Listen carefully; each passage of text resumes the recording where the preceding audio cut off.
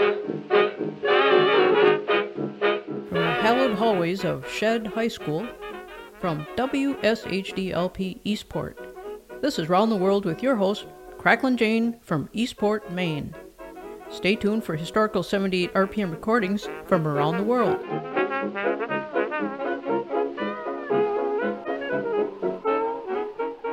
Greetings and good wishes, dear listeners. I'm Rusty. And I'm Rex. And we're just relaxing here on Planet Kingsley X10 home base as we prepare for our next assignment. Yes, we've been voluntold that we'll be conducting another anthropological study on planet Earth. That's right. Specifically, this time we'll be studying the highly peculiar Earth institution called marriage.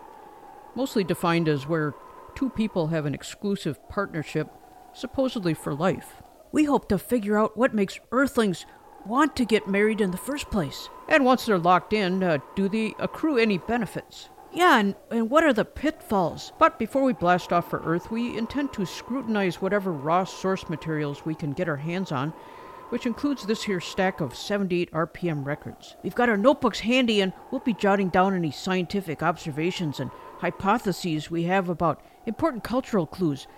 Ready, Rusty? All right, we hear first from T. Texas Tyler, the man with a million friends, with his 1953 plea, "Let's get married."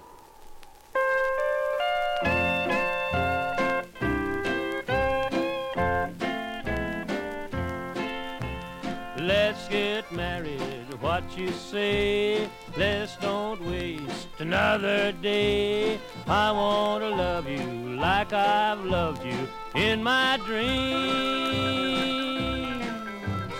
Two can live just as cheap as one, and I hear tell it's a lot more fun. Let's build a bungalow and raise us a baseball team. Now I ain't much on looks, I know, and I ain't all broke out with dough, but my feet are warm and I don't snore, and I love you like you've never been loved before. Let's get married, sweetie pie.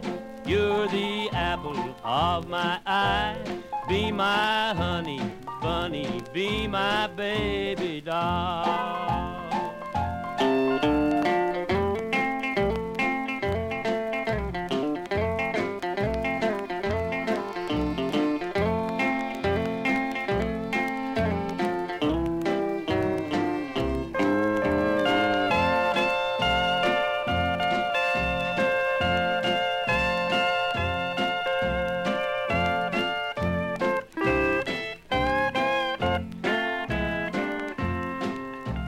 Let's get married, what you say? Let's don't waste another day.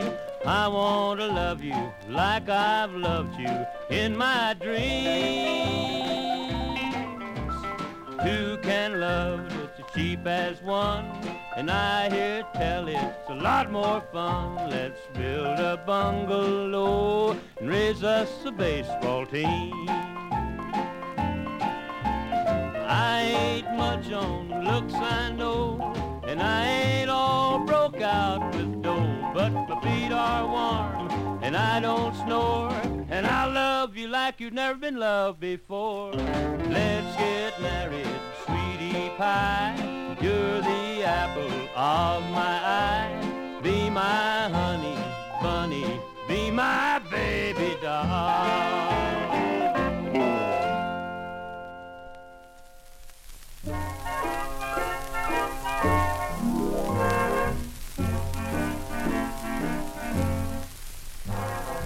Everything is ready for the wedding. The choir's been rehearsing for a week. The minister is standing in the pulpit, but the groom, it seems, is playing hide and seek. And here I'm standing, waiting, starry-eyed. When will I ever get to be a bride? I wanna get married. I wanna get flight. I long to be knotted and see my friends spotted. I wanna be confettied and right. They say that married life is what one makes it.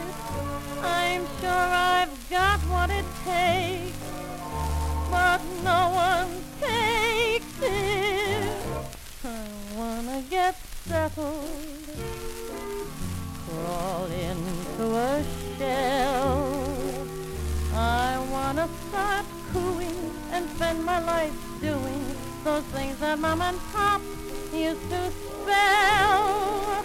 Give me a cottage small where the railroad never stops. I wanna sleep in pajama tops. I wanna get married.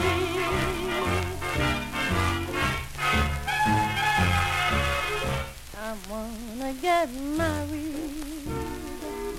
I wanna get flight. I long to be knotted and see my friends spotted. I wanna be confettied and right. Let others play the field. I'd rather choose one. I want to order twin beds, then only use one. I wanna get settled. I wanna play house. The men are all no good. They say it feels so good to have your own particular louse. They say that magic thrill when they play Here Comes the Bride works better than sulfonylamide. I wanna get married.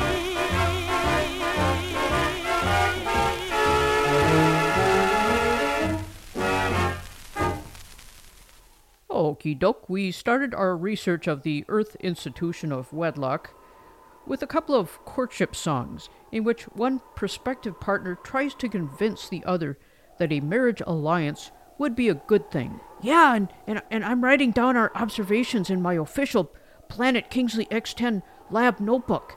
We just heard Gertrude Nielsen in 1944 avow that she wants to get married, and before her T. Texas Tyler, the man with a million friends, said, "Let's get married" in 1953. Now, Rusty, I would say they both communicate a sense of urgency. Yes, Rex, the marriage state seems to have an irresistible allure during the human mating season, which, by the way, doesn't appear to correspond to any particular time of the Earth year. We have yet to unlock the mystery of how the marriage urge is triggered in individual Earthlings. Yes, Rex, it almost seems asynchronous with any external stimuli. Now let's hear from someone who's not in their mating season. Here's a recording by someone who does not seem to revere and desire a marriage alliance at this time.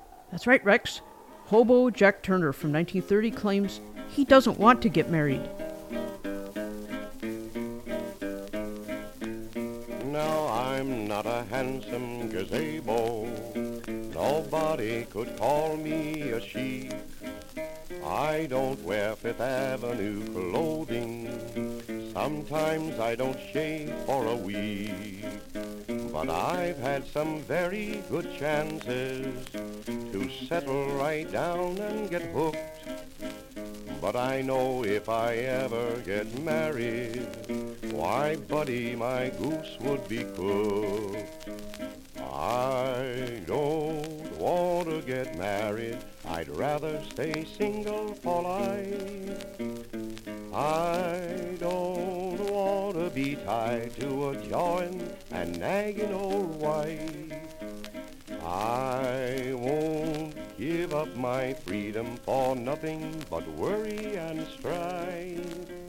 I don't want to get married.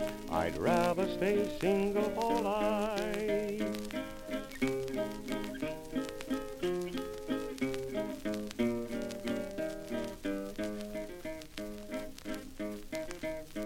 When I'm all dressed up, I'm a cuckoo. I cut a smart figure and dash. There's nothing I worry about much. Outside of me needing some cash, I've turned down a very swell widow. She was wealthy, but there was a hitch. When I thought it over, I figured I'd rather be single than rich. I don't want to get married. I don't know why I should wed. I don't want to hear church bells and then start to wish I was dead. Why should I be a husband and then have to work for my wife? I don't want to get married. I'd rather stay single for life. I don't want to get married. I'd rather keep bumming my way. I've seen enough of the ball and chain to last me many a day. I've been asked to do labor by many a hard-hearted wife. So I don't want to get married. I'd rather stay single for life.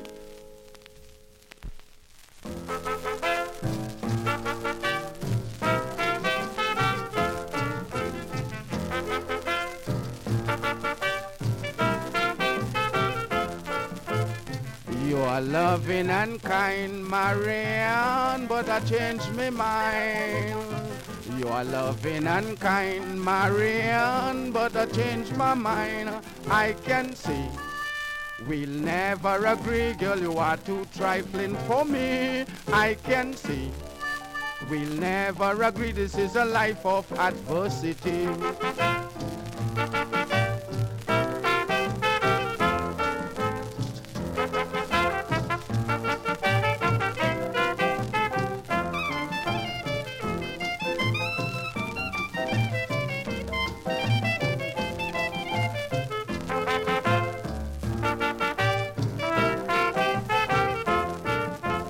I am a foreigner and you was born in America. Yet all you does is to eat and sleep, get dolled up and walk about the streets. I can see we'll never agree, girl, you are too trifling for me. I can see we'll never agree, this is a life of adversity.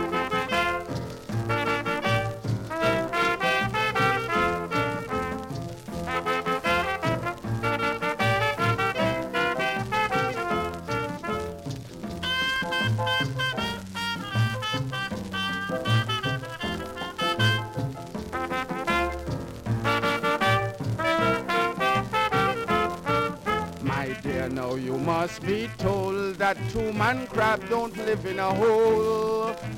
This is what I like to be sure. If we get drunk, who would lock the door? I can see we'll never agree, girl, you are too trifling for me. I can see we'll never agree, this is a life of adversity.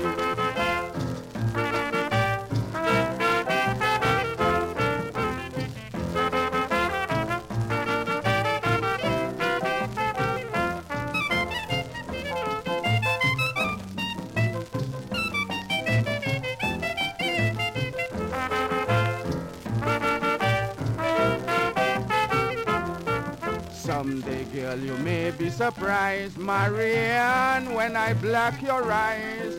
From the day you married to me, you are depending on my salary. I can see we'll never agree, girl, you are too trifling for me. I can see we'll never agree, this is a life of adversity.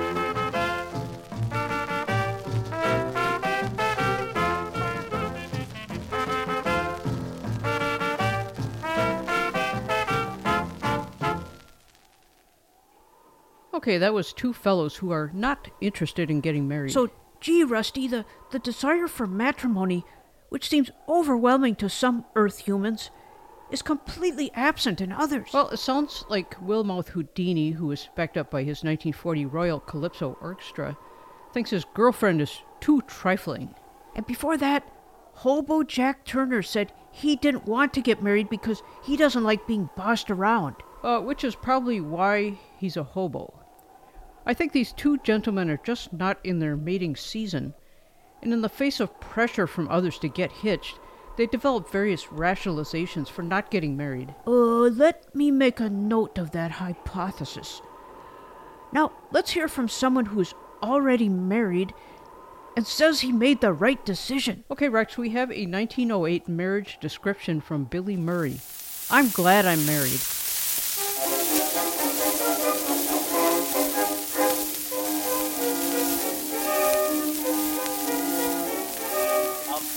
Mine once said to me, why don't you take a wife? You'll never know true happiness till you try married life. I found a girl and bought the ring, got married right away. I wouldn't change my place with any single man today. I'm glad I'm married, my wife is a dream. Mends my clothes and treats me right. Lets me stay out late at night. Don't have to sneak home or tell her where I was. She just says, good evening, dear. Yes, she does.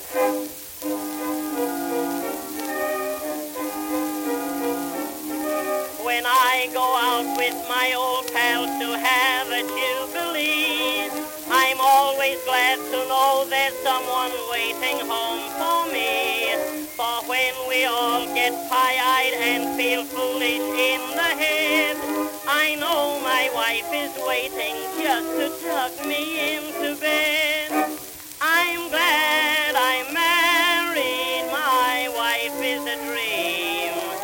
When I say now, darling Jane, in the morning I'll explain. When we wake up, dear, I'll tell you where I was. Next morning she forgets to ask. Yes, she does.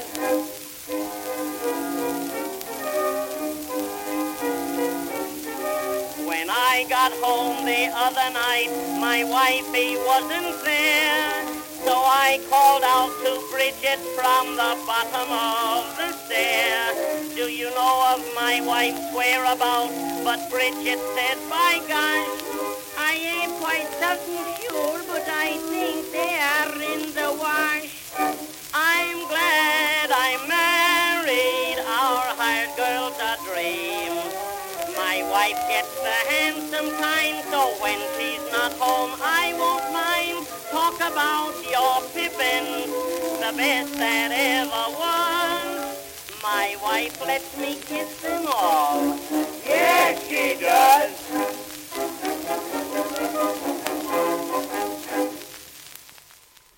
That was Billy Murray in 1908, saying he's glad he got married. It seems strange that the Earth institution called marriage allows the man to go out carousing if he wants, while the woman has to basically stay home and keep his dinner warm. Well, remember, Rex, planet Kingsley X10, where we are located, is 100 light years from Earth, and who knows, the women may have revolted by now.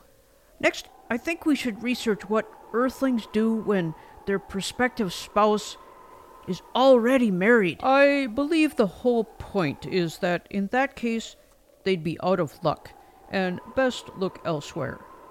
Though not all Earth dwellers color within the lines. Case in point, Floyd Dixon with Johnny Moore's 3 1950 Blazers will tell about a married woman.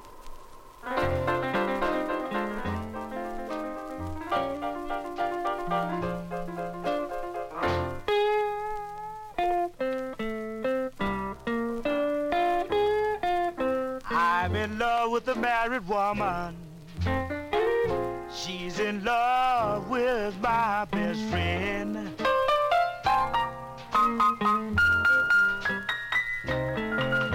I'm in love with a married woman. She's in love with my best friend.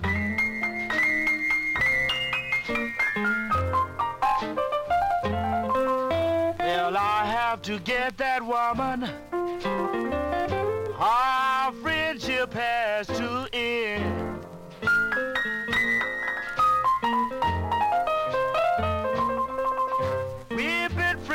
such a long time. I'm sorry things had to be this way.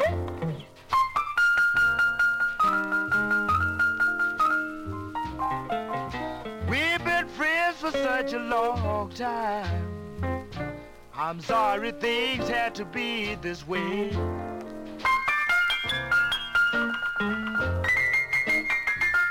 I remember the good old school days and the way we used to play.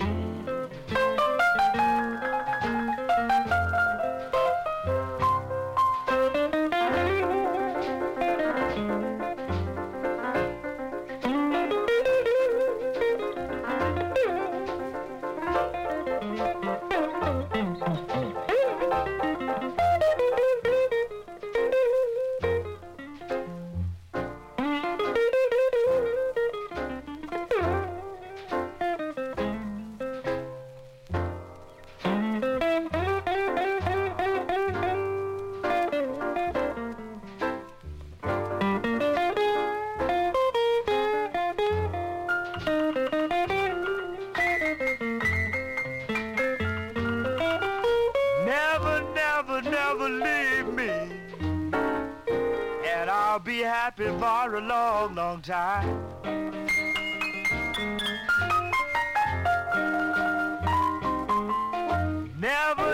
Never leave me, and I'll be happy for a long, long time.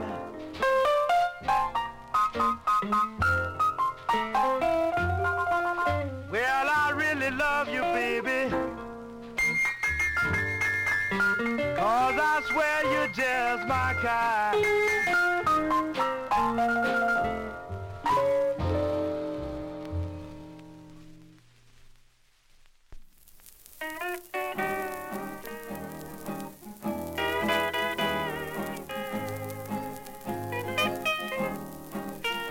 Don't ever fall in love with a married man. Don't ever fall in love with a married man.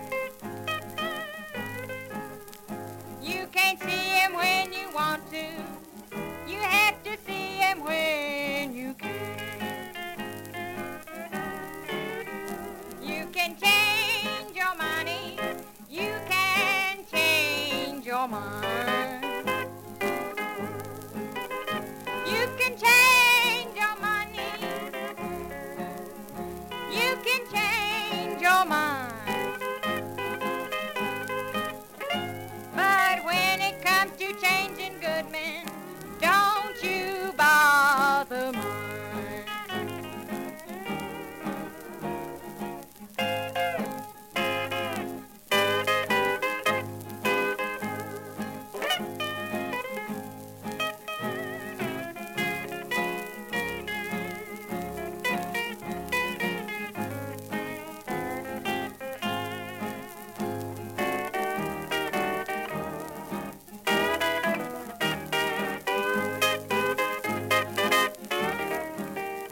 Well, a married man don't mean one woman no good. Well, a married man don't mean one woman no good. But I don't blame you, Daddy. I'd be the same if I could. Sing it, sister. Well, it's take my advice and leave these married men alone. Well, it's take my advice and leave these married men alone. Because you don't know women, you might be breaking up some happy home.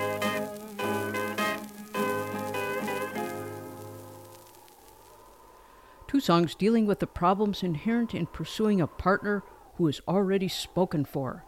Floyd Dixon wants to fight it out and steal the married woman away from his best friend. His recital was backed up by Johnny Moore's 3 1950 Blazers. Then Helen Hunt and the 1937 Night Owls lamented being on the outside looking in Married Man Blues. Yes, it's not a happy situation. It appears humans on Earth sometimes seem to be driven by hidden forces that are not always in their best interests. So Rusty, perhaps marriage provides for basic needs while keeping people from getting into mischief and causing societal chaos. Well, Walter Brown and his Brown Bombers would agree with that assessment. He's going to get married so he doesn't wind up 6 feet under for playing around with other men's wives.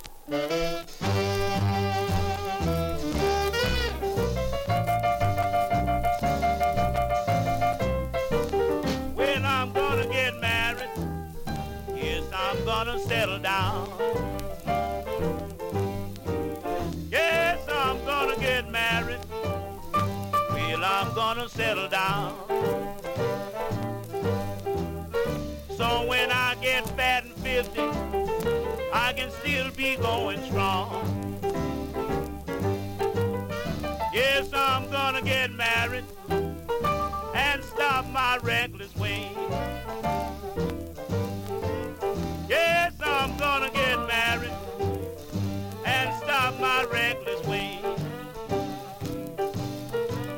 So I can live much longer and see much brighter days.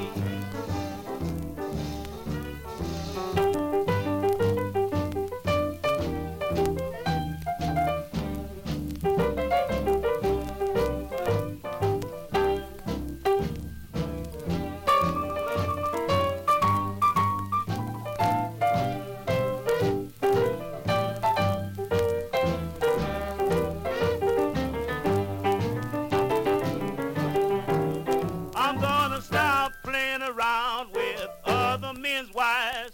I may be a cat, but I ain't got 9 lives. That's why I'm gonna get married. That's why I'm gonna settle down. Because you ain't no good when you're 6 feet underground. I'm gonna get me a wife and play it cool. I may be wild, but I ain't no fool. That's why I'm gonna get married, square up and settle down. So when I get fat and 50, I can still be going strong.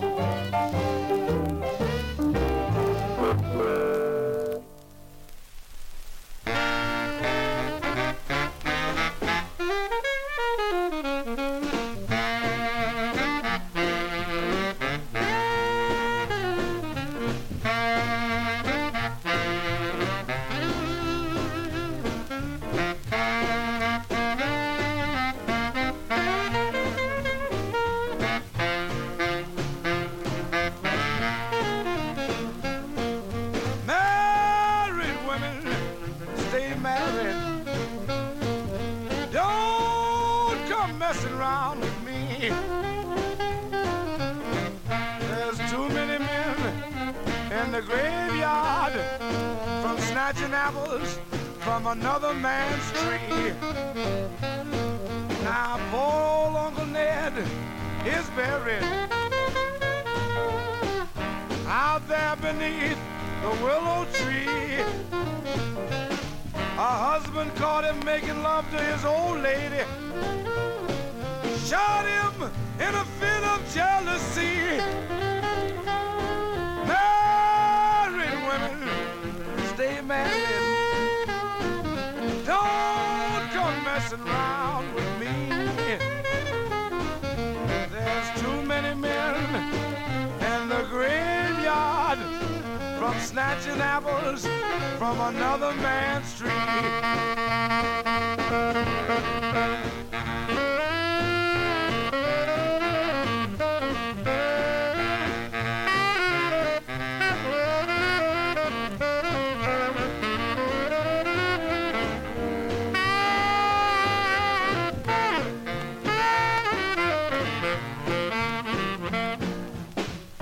Once I had a sweetheart,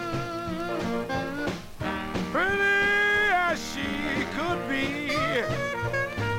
And I didn't know she was married till her husband took a shot at me.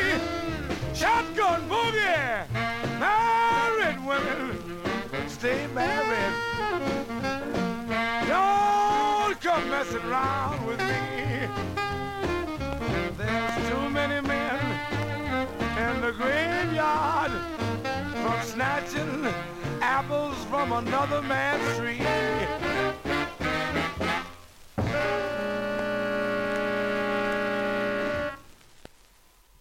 We heard Walter Brown and his Brown Bombers. I'm gonna get married. So a possible motivation for getting married, you won't get bumped off by the spouses of your paramours. Yeah, and you have to go get your own squeeze and stick to 'em.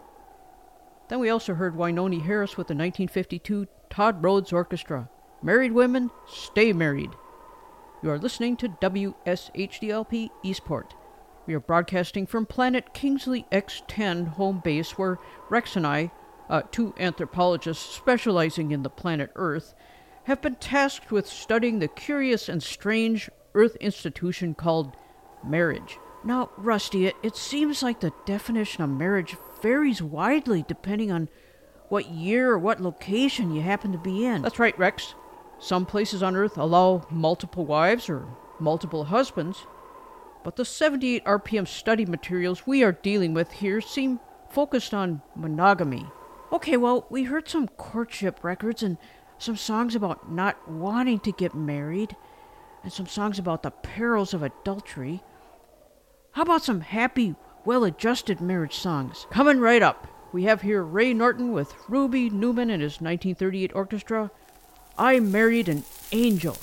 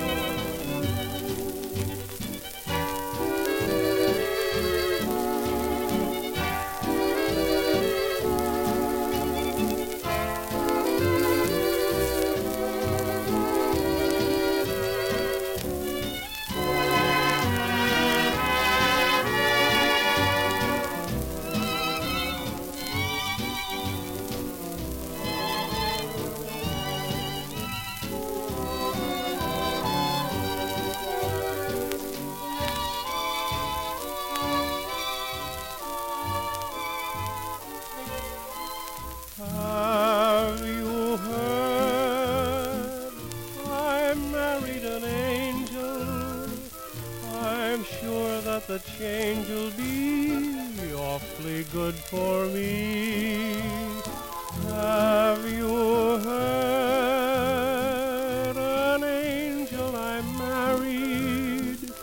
To heaven she's carried this fellow with a kiss. She is sweet and gentle, so it isn't strange. When I'm sentimental, she loves me like an angel. Now you've heard I married an angel. This beautiful change will be awfully good for me.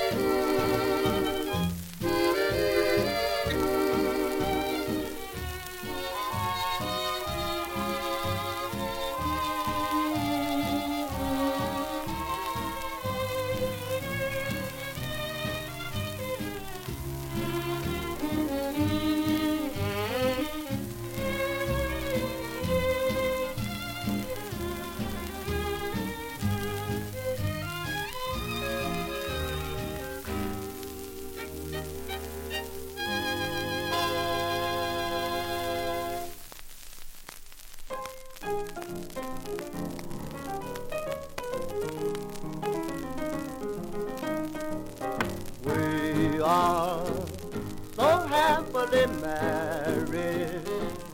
We gave up all for love, and now we are free. It's so heavenly. We wish everyone to know it's robins and roses wherever we go. We sacrifice and pay the price together.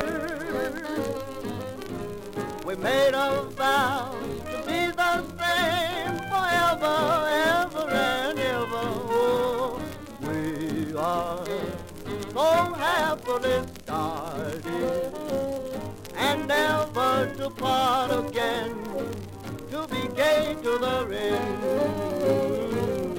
Yeah. I hear you, Mr. Ivoryman. Uh-huh. Come on, everybody, then. Cut it up, ladies and gentlemen. Y'all go. You hear that old maestro talking to you. Uh-huh. Y'all go. Yes, yes, yes.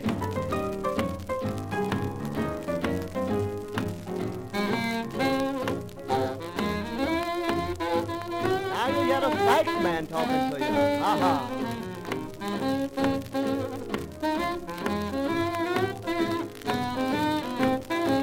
Yeah. Uh-huh. Now that's the cornet man. Listen to it. Oh, yeah. Yes, yes. Oh, we are so happily married, yeah. We gave up all for love, and now we are free. Yes, it's heavenly. We wish everyone to know it's robins and roses wherever we go. Now we sacrifice and pay the price together. We made a vow to be the same forever, ever and ever. Oh, we are so happily started and never to part again, to be gay to the end. Yeah, yeah, yeah. Two happy marriages. Ray Norton told us he married an angel. He was aided by Ruby Newman and his orchestra, upon which the Chicago Five helped Tampa Red extol his happily married state. Both those from 1938. Those two recordings seem to be good examples of the phenomenon called the honeymoon period. Oh, that's right, Rex. Our studies have shown that marriage can present some pretty steep challenges to earthlings. It reminds me of a giant deburring machine where the two people get worn down over time, but eventually start to mesh smoothly. Yes, but it appears to be for the stability of their society as a whole. So now let's study some recordings of people who are having a difficult time adjusting to the state of wedlock. Here is Oscar Ford in 1929 with Married Life Blues. I took a notion a few years ago that I'd start out in life. The first thing I thought that I'd have to have was me a pretty wife. I had the lonesome lovesick blues.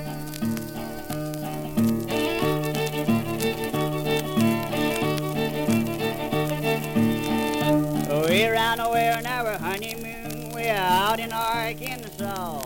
When I got back to my old hometown, I met my mother-in-law. I had the disappointed blues.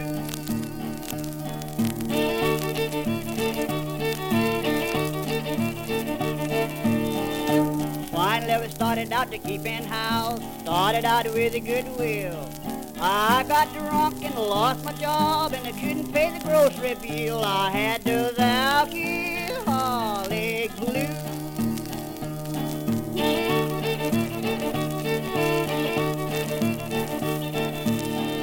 Then my wife, she got mad with me, also my mother-in-law. The neighbors all set in the fuss parade that thought we'd started war. I had those hand-packed husband blues.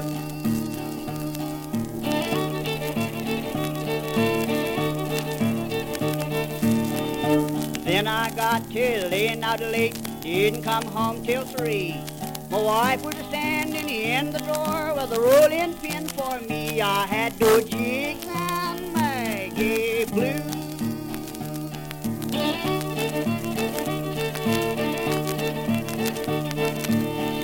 Then she sued me for divorce and alimony too. I didn't have but 15 cents and I didn't know what to do. I had those separation blues.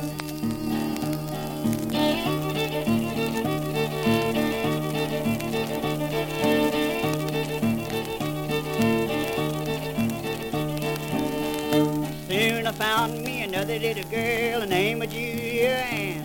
The second time I took her out, I met the Ku Klux Klan. I had the blue, Lord.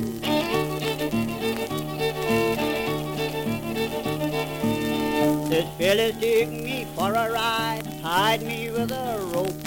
Every time they dust my pants, you'd see a cloud of smoke. I had the blue, Lord, Lord, Lord.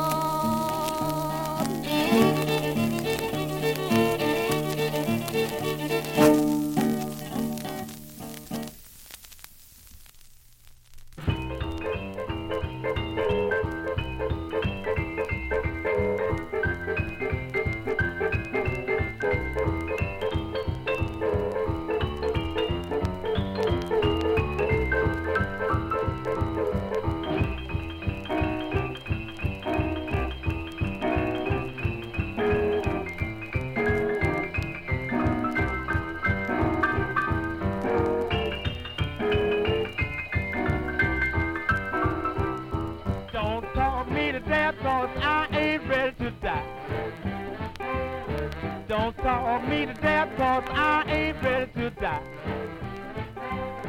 If you talk too much, I know you bound to lie. Well, I'm lonesome now, but I won't be lonesome long. Well, I'm lonesome now, but I won't be lonesome long. Look for me, baby, have my bag and go.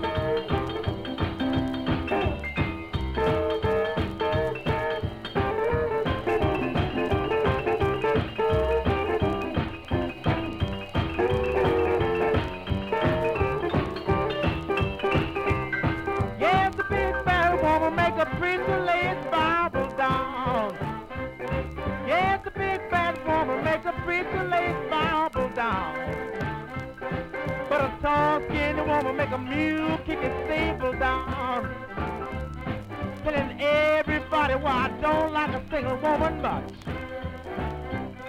Telling everybody why I don't like a single woman much. Single woman's alright, but you haven't got the married woman's touch.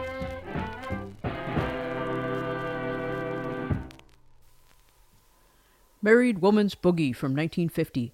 That was Billy Wright, Prince of the Blues, who was struggling with the adjustment period of his marriage. And before that, Oscar Ford gave us the 1929 Married Life Blues, which underscores that not everyone necessarily has what it takes to be married. Yes, Rusty. Let me make a note of that in my official Planet Kingsley X10 Lab notebook. These observations will be invaluable when we blast off for our Earth field research. And looking over our 78 RPM raw source materials, I see those examples are not the only ones expressing wedlock regret.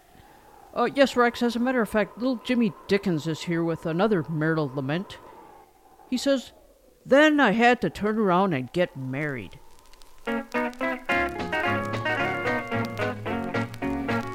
At the age of 21, I was having lots of fun. I was free as the birdies in the tree.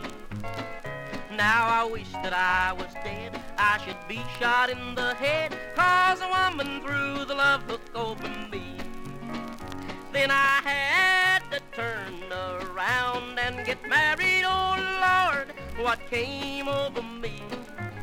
I got a ball and chain in exchange for my name, and a mother-in-law to keep me company. Oh, I held her by the hand when we met that preacher man, and he said that we'd be one from this day hence. And until the end of time, I'll still hold her hand in mine, but believe me, it is just in self-defense. Yes, I had to turn around and get married. Oh Lord, what came over me? I got a ball and chain in exchange for my name, and a mother-in-law to keep me company.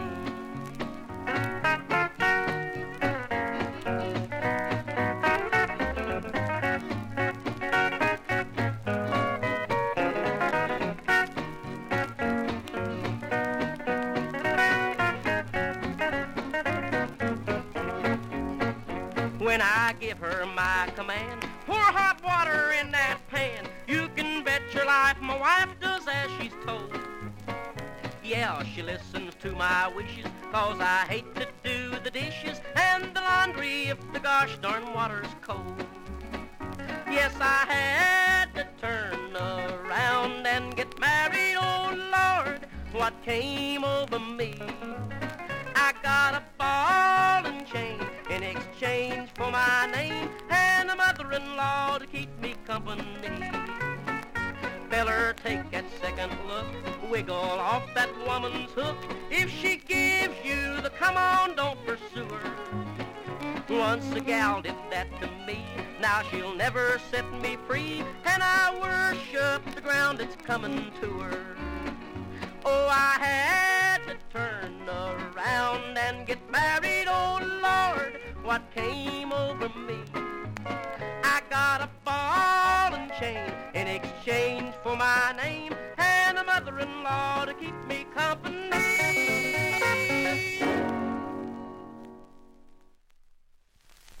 Dearly beloved, we are gathered here to join in wedlock, this man and this.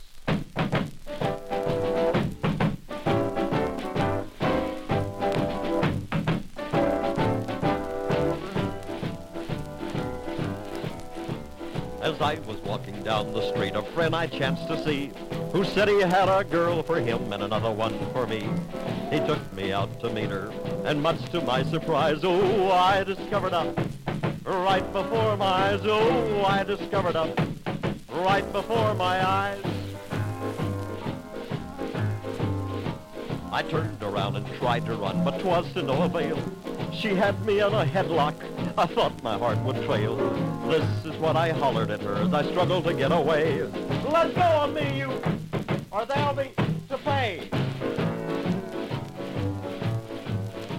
I kicked her in her ugly face and headed for the door. But then she hit me from behind and I recall no more, till I heard the preacher say to me as I came back to life, "Now get out of here with that. I declare you man and wife." I took my bride on home with me to show her to the folks. They looked at me with a silly grin, surely our son jokes. It's true I said that we are wed. Folks, what have you to say? Get out of here with it and throw it in the bay.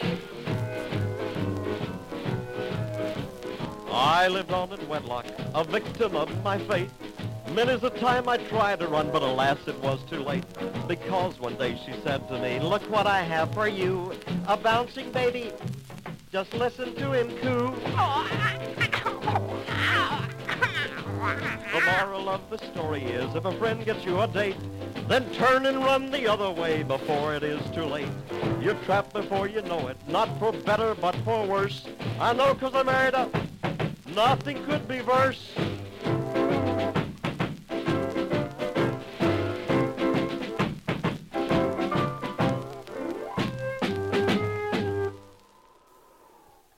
That was Cactus Pryor in his Prickly Pears, describing an unsuccessful 1951 arranged marriage in I Married the Thing.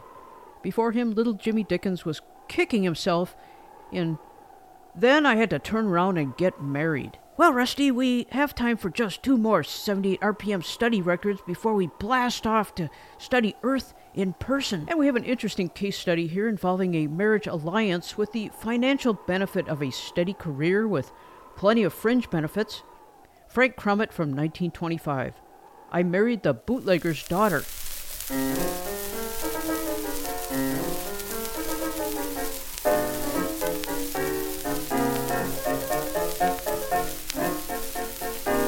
One day just by chance at a cab driver's dance, a wonderful girlie I found, a bootlegger's daughter who always drank water unless there was liquor around. So I married the bootlegger's daughter, and really it isn't so bad. I work all the day, but it's nothing but play, just taking out orders for Dad. I know that the stuff's full of poison, but me and my sweetie won't die. When we want a drink, we go out to the sink, the bootlegger's daughter and I.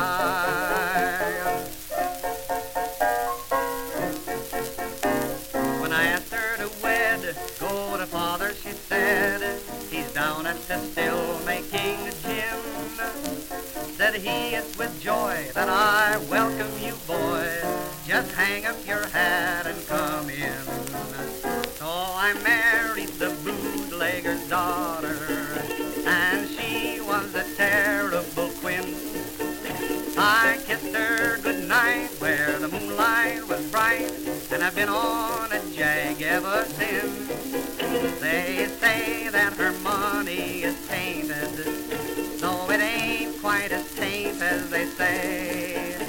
She came with a breath that would scare you to death, but Listerine took it away. So I married the bootlegger's daughter, and now I'm just rolling in dough. The way she drinks gin is a terrible sin, but girls will be girls, as you know. Prohibition's the least of our worries, for the whole bloomin' world may go dry. Her dad made his will, and he left the old still to the bootlegger's daughter and I. Oh, hail, hail, the gang's all here. Mustn't say the naughty word, mustn't say the naughty word. I'm meeting the very best people and moving in high society. Tonight the Mexican consul is bathing the tonsil with the bootlegger's daughter and me.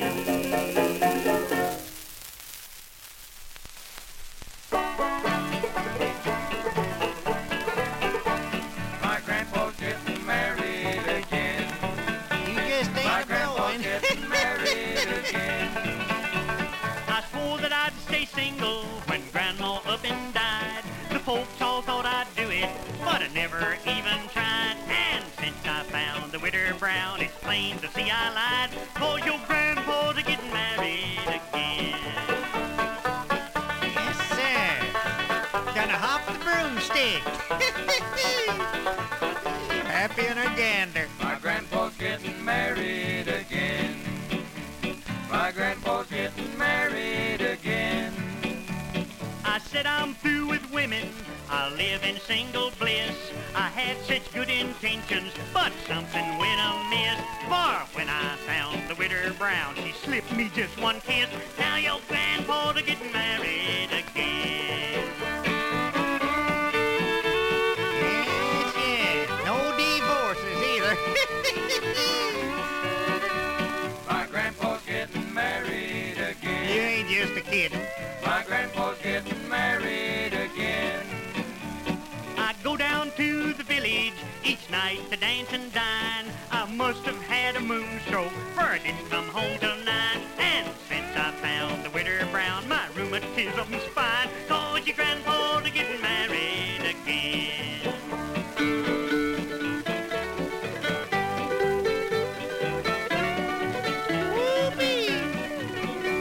My grandpa's getting married again. Tell 'em, boys, tell 'em. My grandpa's getting married again. I know I made a promise to leave you my old mill. I surely meant to do it, yes, I really did, until I went and found the Widow Brown. Now I must change my will, cause your grandpa's getting married again. Ah, yeah. My grandpa's getting married Sure do again. feel my rheumatism just My good. grandpa's getting married again. Oh, how I love this winter with hair of snowy white. With her 2 farms and cattle, we'll get along all right. And when I found the Widow Brown, was true love at first sight. Now your grandpa's getting married again. And Rusty and Rex polish off their preliminary research with a happy Grandpa Jones and his grandchildren. Grandpa's getting married again in 1950, before which Frank Crummett married the bootlegger's daughter in 1925, with many pecuniary benefits and gainful employment.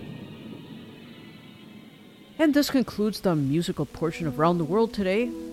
We wish a safe trip to anthropologists Rusty and Rex as they blast off for planet Earth to conduct their field study of the strange and weird institution of marriage. They did as much upfront research as they could ahead of time by listening to 78 RPM recordings about wedlock. They learned that stable marriage prevents death and personal injury due to jealous rampages and alleviates loneliness, but can pose a challenging living environment until the spouses get used to each other, a process that may take decades. This is Round the World.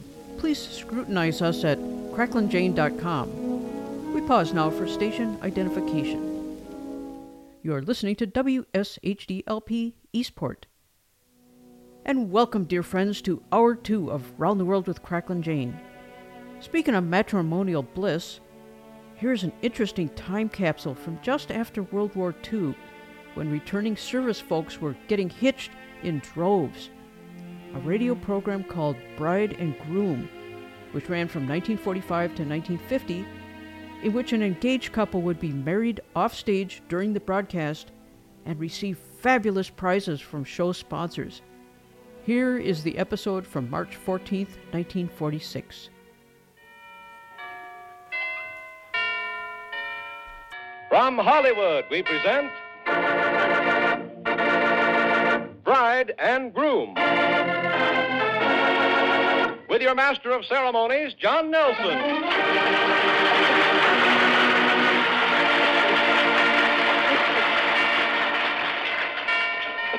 Thank you and good afternoon, and greetings from Bride and Groom, coming to you from the famous Chapman Park Hotel, set in a really beautiful floral garden on Wilshire Boulevard here in California.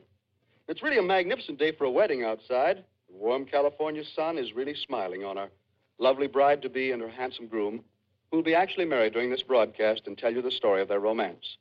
You know, we also have some questions that were submitted here. I think that, I don't know whether these are the best ones. You know that for the questions used on the program, the ones we actually discuss, we give prizes of beautiful Hollywood nylon stockings. The ladies seem to like them. Here are 3 questions. I just wonder, do you think these would be good to discuss? Here's one from a lady who says, I am young, a single girl just fresh from the West. How does one go about meeting one of the so-called Hollywood wolves? It's a strange request. And here's one from a lady who says, how long should a couple be married before the bride lets the groom know that she is the boss? Don't know. And one last question says, would like to find a man around 50 with a home to marry my sister so I could live with them. You know, you learn more strange things at a time like this. Right now, as we do every day, we introduce to you our beautiful young bride, her very handsome groom. Here comes a bride and groom. They're not married now, but they will be soon. Here Here comes the bride and groom on their wedding day. Isn't she a beautiful girl? Isn't he a very handsome young man? Yes, you bet they are. She's as pretty as can be. And what's your name? Edna Gatling. Edna Gotling? Yes. You have a slight accent. What is it? I'm English. Oh! Well, I don't speak English, so I wouldn't know. And your name, sir? John Dilly. John Dilly? That's right. I'm also John Nelson, in case you wonder. Well, that's enough. Now we've been introduced. Would you tell me a little bit about yourself, Miss Gotling? Oh, I was born in London, and I went to school there until I was 14 years old, and I left school then and went to work because the war was on. Yes, as almost all of you did over there. Yes, and I went to work right up until the time I came overseas. Yes. How long ago did you come over here to the United I States? have been here a month and 2 days. Oh, goodness, you're a veteran over here, aren't you? Nearly. Well, you lived in London all the time when you were Yes, there? all my life. Yes, and how long have you been around? I'm 18. 18, well, that's a long time, naturally. Particularly for a world traveler, that's a good ripe age. John, tell me a little bit about yourself, if you will, please. Oh, I was born in Los Angeles. I moved to Glendale when I was 3 years old, and I've been there ever since. Went to school at Hoover High School, Glendale. That's a plug. Yes, there's some other Hooverites. And I went in the Army when I was 18. Was in the Army for 3 years, and I was overseas for about a year in England. You're now 21. That's right. Yes. You've got some combat stars in European theater. And what? 1, 2, 3, 4. What is that, an air medal with four oak leaf clusters? There is really a decorated young man. John, we better explain what you are and what you did to earn those things. You're a sergeant? Yes, a tech sergeant. In the United States Army Air Forces? That's right. And what did you do? What was your duty? I was a flight engineer. And believe me, anybody who's flown knows how important that is. Well, that's well. You saw quite a bit of action, and I think we're a little bit pretty well acquainted. Do you have any brothers or sisters, young lady? Yes, I have a brother older than myself, and I have a baby sister, 2 years old. And your family still lives in London? Yes, they all live there. Fine. Well, now, I'd like to get into the story, if you don't mind, the little love story that sort of begins over in London and winds up here. Would you mind telling us a little bit about it? Where did you meet John, for example? I met him when we were in the pictures one night. You mean you went to a movie together? Oh, no, I went to the movie by myself, and he went to the movie by himself.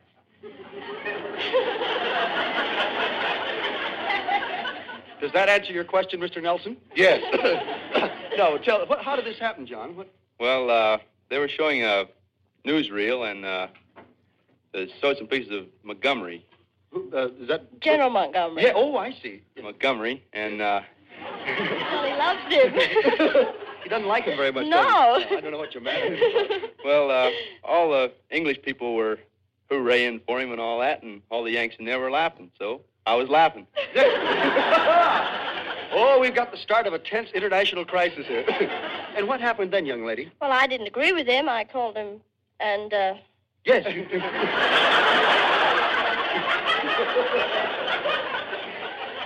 Well, where were you sitting from him? Oh, I was sitting in front of him. He was sitting just behind me, the seat behind. Yes, and you turned around? Yes, and told him to be quiet, and he wasn't to make a noise. Yes.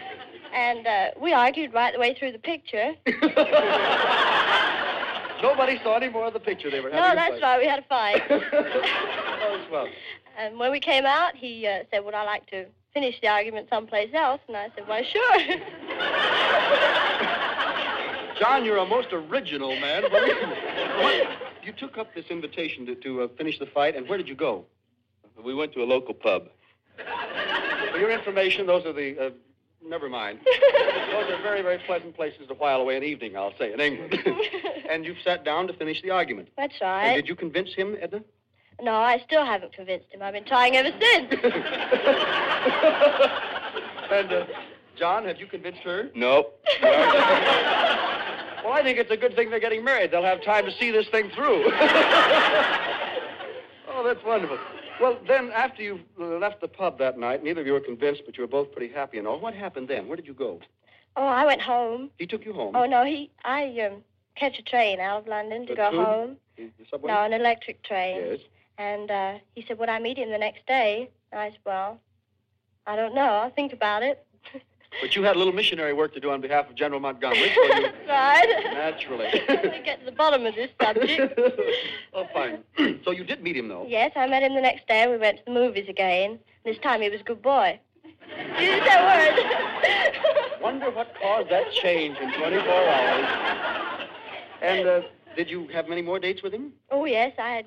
Well, he was only home on 48 hours leave. In London, he was on 48. So you saw him these 2 days. That's and then... right. And he went back to the base, and then he started to write letters to me, and we've been going out ever since that. Mm-hmm. That's a swell story. Miss, I don't know whether you don't even have to answer this, and I don't want to embarrass you, but you can more or less tell here when two young people are very much attracted because, I don't know, sometimes a young man gets amorous and tries to kiss a young lady. Well... What I was curious about is, Well, I am curious. I was just wondering, when did John first try to kiss you? Oh, we were down at the railway station the first night. Yes. Well, that settles that. And Edna, tell me, like most of these bold Yank boys over there, did he succeed or didn't he? Well, yes. Wouldn't you let him?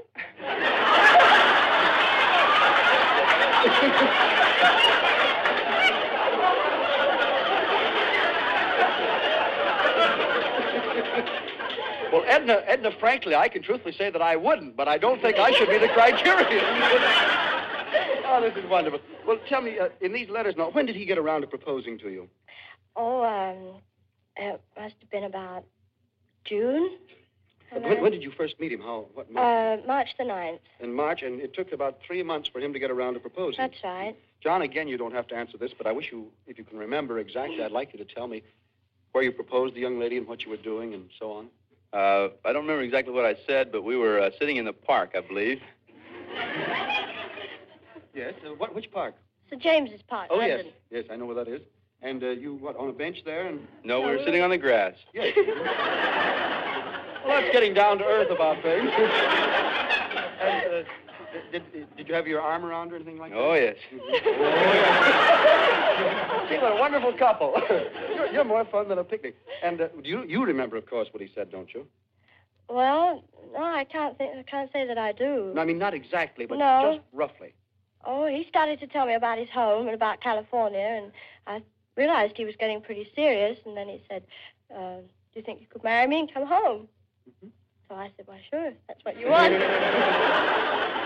Why, sure, if that's what you want. Well, you two are wonderful. Well, that's as far as we want to go. We don't want to hold up your wedding any longer. But we have for you your bride's bouquet, designed especially for you by Mr. John Patrick Burke, our floral artist of Beverly Hills.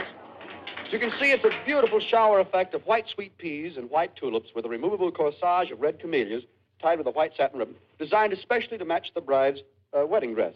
And the bridesmaid bouquet is an arm arrangement of lavender sweet peas and pale pink carnations with a pale pink satin bow, designed to match the bridesmaid's bouquet. And your name is, please? Pauline Anderson. Miss or Mrs.? Mrs. Mrs., how long have you been married? About 9 years. I see. And are you an old friend of the bride's or the groom's? Well, groom was my brother. Oh, I see. Do you wholeheartedly approve of what he's doing? Exceedingly. I think she's a lovely girl. I know they're going to be very happy. And I hope they settle that argument about Montgomery. Well, it's awful to have one subject all your life while you're married. You should be able to argue about several things. And your name, sir? Hey, I've seen you somewhere before. That's possible. Yes. You're Peter Cookson. That's right. Oh, the movie actor. Well, for heaven's sakes, Peter. Yes, looks like you've got some faith. See, if I'm not too curious, let me ask, what are you doing at a wedding? Well, I wanted to come down here to see that you did right by Edna. Oh, I promise you we will, and I assure you that if we didn't, she's quite capable of taking care of herself. No, I believe it. I mean that as a compliment. Oh. Yes. Peter, it's very nice to see you. What are your picture activities and so on? Well, I just finished the picture named Don't Gamble with Strangers. Yes. And...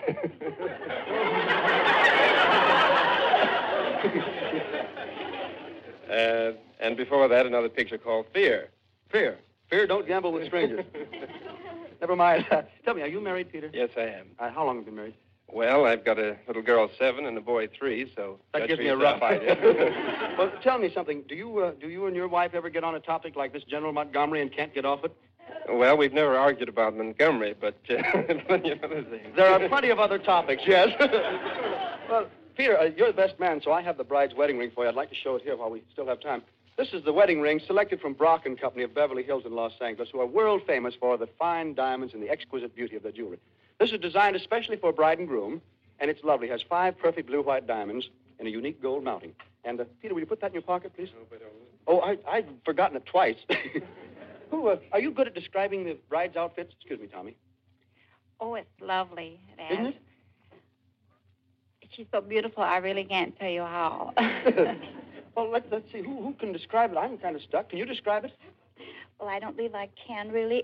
She has a white satin with the white tulle over it, and she has the veiling. Yes. Floor-length veiling. Yes. And she really makes a beautiful picture. Doesn't she? What's your name? Mrs. Walter Gregory. Thank you, Mrs. Gregory. That's a wonderful description. Say, tell me something, Edna, if I may. You know we have traditions on weddings, and your country is great for respecting traditions. Yes. Do you have on something old? Yes, my ring. Yes. And do you have on something new? Yes, my dress. Yes. And something borrowed? Yes, my veil. Yes. And something blue? No. Well, now, as I was saying about traditions... Honey...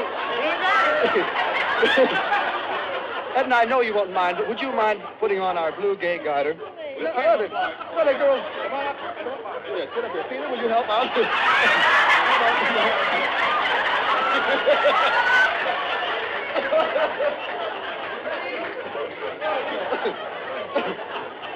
Oh, what a grand sport you are. Do you have a penny? Do you have a penny in your Yes, shoe? I have a penny in my your shoe. shoe. Say, there's one more thing I'd like to say. This fellow shooting pictures is Tommy from Sergius Alberts, the famous society photographer and photographer of the stars, who each day presents our bride and groom this beautiful leather, gold embossed photographic album, satin moire lined with 4 or 5 formal portraits of the wedding, as you can see, very beautiful, and many, many candid shots like this of the program, so the bride and groom will have something 50 years or 10, 20 years from today. They see exactly how they looked and what a wonderful time they had on this very important day. Well, that's all I have to ask you, except the name of the song you'd like sung. Oh, Do you remember? No, I don't. Huh? A little bit nervous? Well, I'll tell you what Jack has rehearsed. Yes, Jack rehearsed, I'll follow my secret heart. I assume that's what you actually... It's no coward. Hmm? It's no coward. Yes, I rather gather that. It's an English song. I rather had said... You won't argue about that, will you? No, I won't. All right. Well, now as our bride and groom go down the aisle and out to the beautiful chapel where they'll be married in privacy with only their friends and invited guests in attendance, Jack McElroy will sing the song of their choice, I'll Follow My Secret Heart.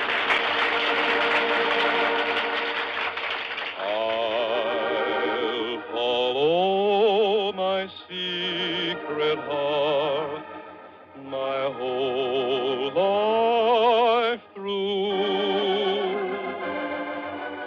I'll keep all my dreams apart till one comes true.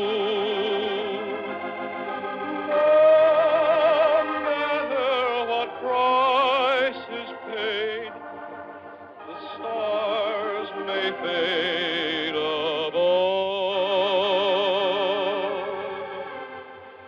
I followed my secret heart, and I found love.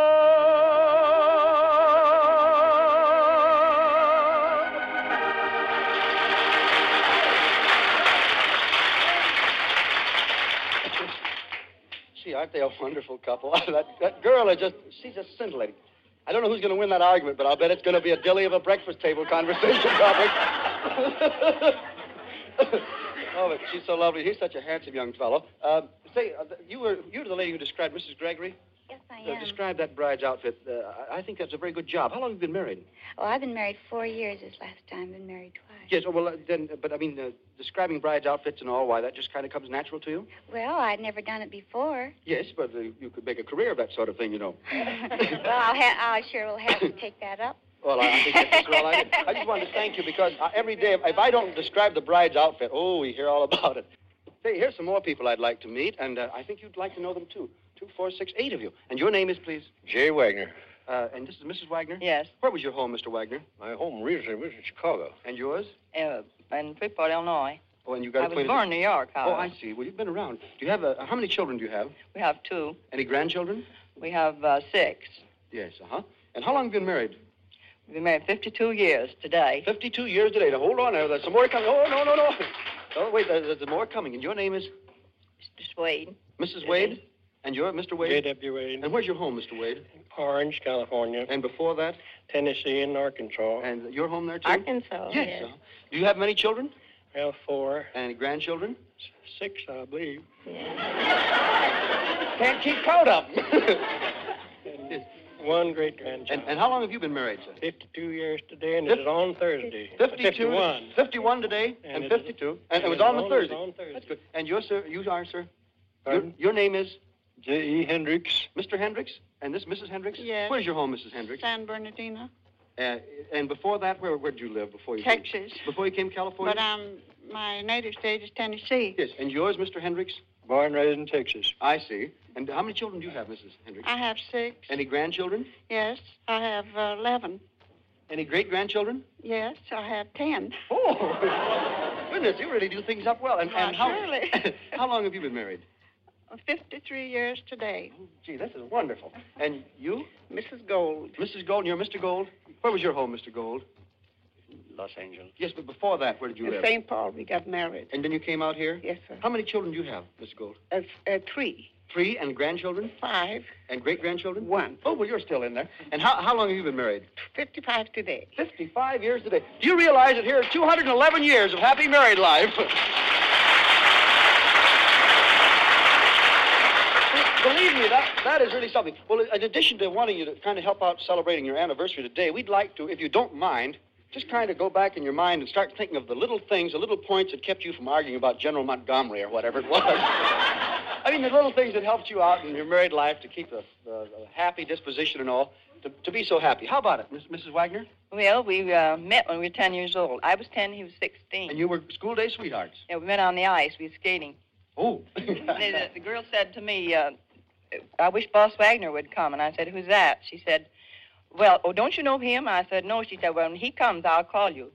So he was coming across the ice, and I looked at him, and I said, phooey, I don't like him. That's a fine way to get acquainted. Why, what was the matter? I said, well, he's got red hair. And he has as many freckles. I don't know who it is. Is your name Boss Wagner? That's what they used to call me. But do they call you that anymore? No. No, do they call her Boss Wagner? Well, I don't know. I just wondered. Well, how about that? That was Mr. Wade. What could you have to say about being happily married? Well, whenever she gets mad, I just get up and walk off. Believe me, that's showing wisdom as well as valor. Mrs. Wade, how about that? Well, I reckon what he said is all right. Yes. Well, how about you? What do you do when he gets mad? Well, I just have to do the best I can. Well, if he leaves when you get mad, that's probably pretty good. And Mrs. Hendricks, what about you? Well, when he gets mad, well, I get him a nice meal. You feel your stomach. That's right. That's the best way to keep a man happy. It's pretty hard to be grouchy if you've got a full tummy and feel pretty satisfied. Is that right, Mr. Hendricks? What do I do? When she feeds you well, whenever you get mad, why, you just kind of don't lose your temper anymore, huh? Oh, it leaves me then. Yeah. Well, what would you have to say was the main factor in your being happily married for all these years? We have made our life a 50-50 proposition. All the way through? All the way through. Well, that's about the way it should be. How about you? That was Mrs. Mrs. Gold. Mrs. Gold, that's right. Well, I was in business with my husband, and we had plenty to do without argument. Well, you were partners before you were married? No, right. I couldn't be. I was only a little over 14 when I got married. I see. Well, how'd you happen to take your wife in business, Mr. Gold? Well, I came over here he was from a Romanian. From Romania? And I was a foreigner from there. Yes. And she could talk a little bit better English. So? And I can't. So she was outside, and I was in the shop. I see. You ran the back end, you ran the front end. Yes, sir. Was the partnership successful? Very successful. Well, that's good. I'm very happy about it. Well, listen, all of you folks, all of you have reached 52, 51, 53, and 55 years anniversaries today. Gee, that's wonderful. And we kind of would like to help you celebrate, so we're going to present each of you a gift in gold, each of you beautiful ladies here, and a beautiful 17-jewel, very thin Gruen watch, America's precision watch, a product of the Gruen Watch Company. They're lovely gifts, believe me. I think this will help out. You ladies have that. And all of you can be sure and come back on your next anniversary. Will you please? Thanks for being with us today.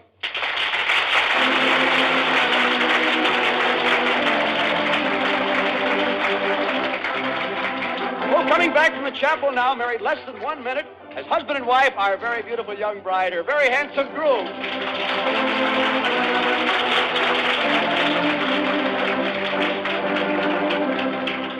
You look happy. We are. Oh, no wonder.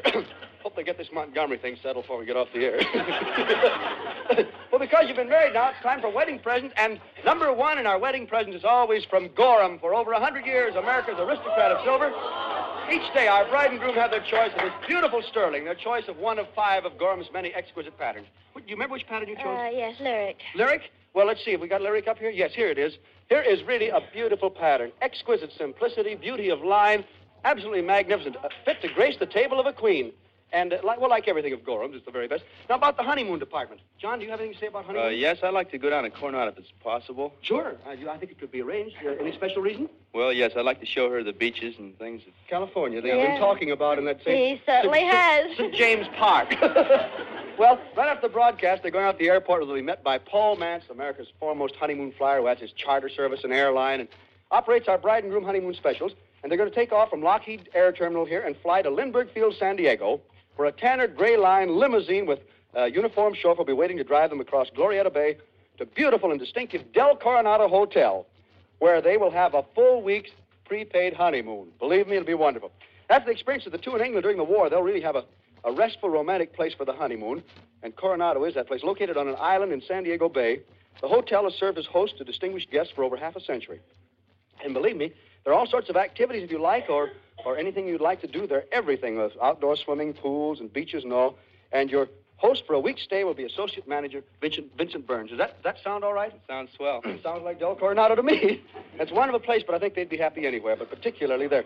So, by the way, from Tabac of California, every day, Tabac, one of America's foremost fashion houses, presents our bride a letter to take to Saks Fifth Avenue, one of this world-famous store, to select a completely coordinated honeymoon outfit. This is Miss Kay Scott. She's a starlet at Paramount Pictures. Was in Miss Susie Slagel's. That's Veronica Lake's picture, isn't it? Yes, and she'll show you, honey, this is a coordinated outfit designed by Stella around one fashion group. What is it? This is a...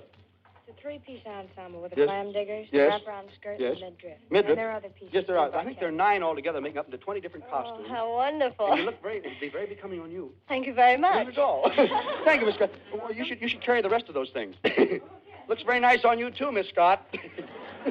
And here's a gift for you, John. I know you'll want pictures to remember your honeymoon by. So from Argus, America's foremost camera maker, and Argoflex, the finest camera in America, and really something beautiful. You'll have wonderful pictures. Here's from Posto Film of Hollywood, a year's supply of their sensational new Posto-Chrome film. One more gift for the bride and groom. How much time we have, Larry? Only 1 minute. Will you single gals get up here? We got to toss our bouquet here. For the bride from Max Factor of Hollywood, a magnificent makeup kit exactly as created for the stars. A beautiful leather kit filled with Max Factor pancake makeup and all the essentials of true color harmony. You single ladies, get up here, because we're going to have to hurry and toss the bouquet. Say, let me ask you something. Would you mind giving your bride a little kiss? I think we might be able to get a picture of it here. If we can't get a picture of it, I'll hold this. Never mind the camera. Go to it. As I was saying, would you mind kissing your bride? Oh, there's one more thing. You know, John, it's traditional for the best man. I'm everybody's best man. Do I get to kiss the bride? Well, okay. All right.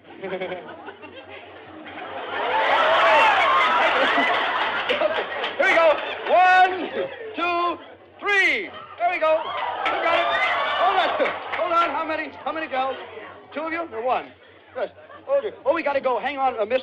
We'll be right back. Just like right now, it's time for say good luck to our lovely young bride and her very handsome groom as they go on their honeymoon, and to young lovers all over the world. See, goodbye for now. We'll see you all tomorrow.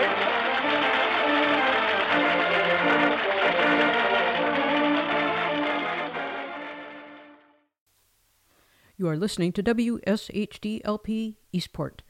We've just heard a 1946 episode of Bride and Groom, which ran for 5 years from 1945 to 1950.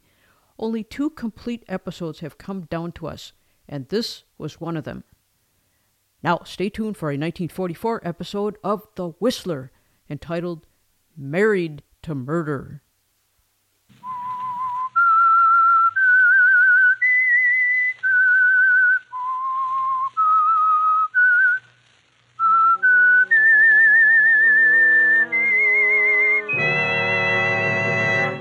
I am the Whistler.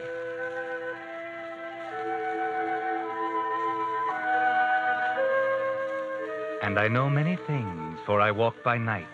I know many strange tales, many secrets hidden in the hearts of men and women who have stepped into the shadows. Yes, I know the nameless terrors of which they dare not speak.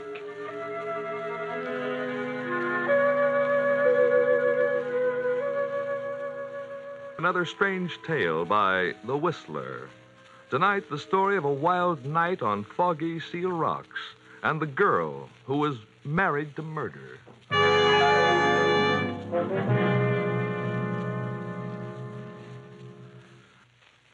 And now, The Whistler.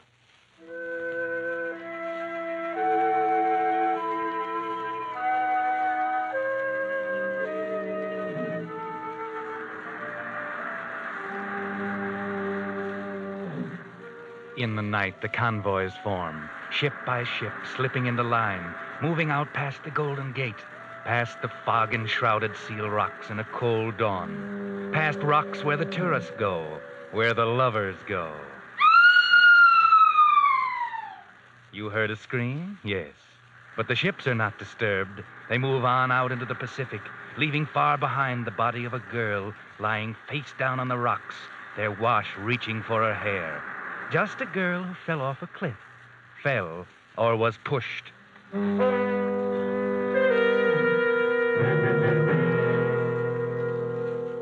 The finding of a girl's body on rocks creates hardly a stir in the bustle of the city the next day. A brief item in the afternoon papers. A call for the coroner. Another entry in the police records.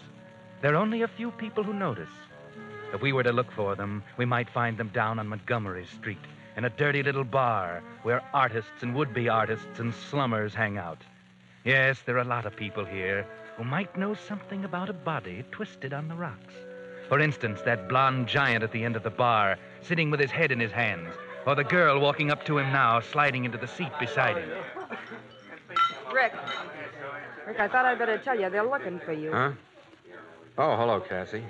Who's looking for me? You know who. The police. They're asking questions about Maureen. They know you knew her. So what? Why should they ask me questions about her? Women like her have jumped off cliffs before. Don't try to kid me, Rick. Remember, I'm Cassie, Maureen's roommate.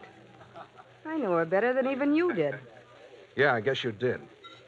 Maybe I never really knew her very well. Well enough to break her heart. Maybe well enough to want to get rid of her. What are you talking about? You needn't pretend with me, Rick. Maureen had no secrets with me. She told me everything. And I told the police. I had to, Rick. They kept pumping me. I had to. What did you tell them, Cassie? I told them that you loved her once, that another woman had taken her place, a society dame gone bohemian. A blonde and beautiful heiress looking for a thrill by flirting with a poor, struggling artist in a turtleneck sweater. That's enough, Cassie. Leave Sally out of this. She's in it up to the neck. Maureen was too good to take a back seat to any Miss Moneybags. I said leave her out of it. Okay. Only one more thing. I told the police about last night. What do you mean? You and Maureen had a quarrel last night, just a few hours before she died. Yeah? Okay, so we quarreled. That doesn't mean she had to go jump in the ocean, does it? No, it doesn't. I'm pretty sure of that. That's what I told the detective. You throw your accusations of murder around pretty freely, don't you, Cassie? No, not usually, Rick, but I liked Maureen. She was more than a fine sculptress. She was a swell person. She was just about the best of this bohemian melting pot down here, and I don't like to think of her being pushed off that cliff. Just remember that I'll do anything I can to help them get to the truth of this. I'll remember, Cassie. Yeah, I guess you will. Okay, Rick. Better get your answers ready, because if I'm not mistaken, that Dick who just walked in is looking for you.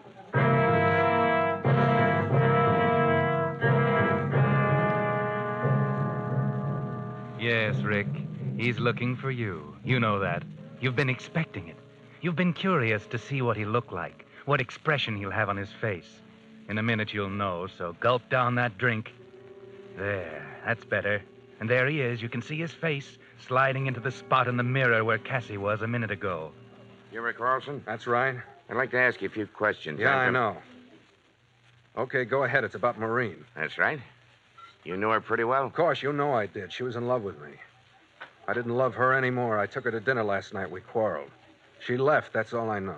What about Miss Blair? What's she got to do with this? I don't know. Maybe you lied. Sally had nothing to do with it. She didn't even know Maureen. Leave her out of it. I'm not sure we can. This Maureen, they tell me, was a jealous girl, unpredictable. Liable to do a lot of things, say a lot of things. Blairs are a fine family, good name. They wouldn't like their daughter mixed up with a... Go ahead, say it.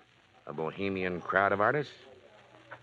Maybe you didn't want Maureen to go to the Blairs with the story. And it'd be so easy to keep her quiet. Just a shove at the right time. Simple in the fog out there. Simple and sure. Listen, you, whoever you are. Okay, take it easy. I was only guessing. But it all fits pretty well, doesn't it? It fits, only I wasn't there. Oh, that's right. You said she left you after the quarrel. Where was that? At a little fish restaurant at the beach. Near the rocks? Not very far. I see. But you didn't go with her to the rocks? No. Then you might have to prove that. I suppose you can? Yes, he can. Go on, Rick. Tell him it's all right. You needn't worry about dragging me into it. Tell him you were with me. Sally. Oh, this is Miss Blair, I presume. That's right. And you see, officer, you're on the wrong track if you're suspecting Rick. He couldn't have pushed Maureen off the cliff because he was with me last night, from 10 o'clock on. You see, Rick's painting a portrait of me, and we worked through most of the night. It was after dawn when we stopped. I see. Okay, I guess I was wrong. Thanks for your time. You're a lucky man, Olson. And I guess you know that. Yes, I know. Goodbye. Goodbye. Well, aren't you going to invite me to have a drink? I'm simply burning with thirst, and your glass is empty. Good. Let's have 2 old-fashions. Sally. What, darling? Don't you want another one? Sally. What, Rick? What is it? You look so upset. Oh, of course, how thoughtless of me. Naturally, you're upset about Maureen. Wasn't it dreadful? And then, you were very friendly with her at one time, weren't you? Before you met me, of course. Sally, why did you do it? What, dear? Tell him you were with me last night. Oh, that. Well, after all, you're the man I love, and naturally, I'd hardly want anything to happen to you that would take you away from me. Just because you couldn't prove where you were. Thanks, Sally.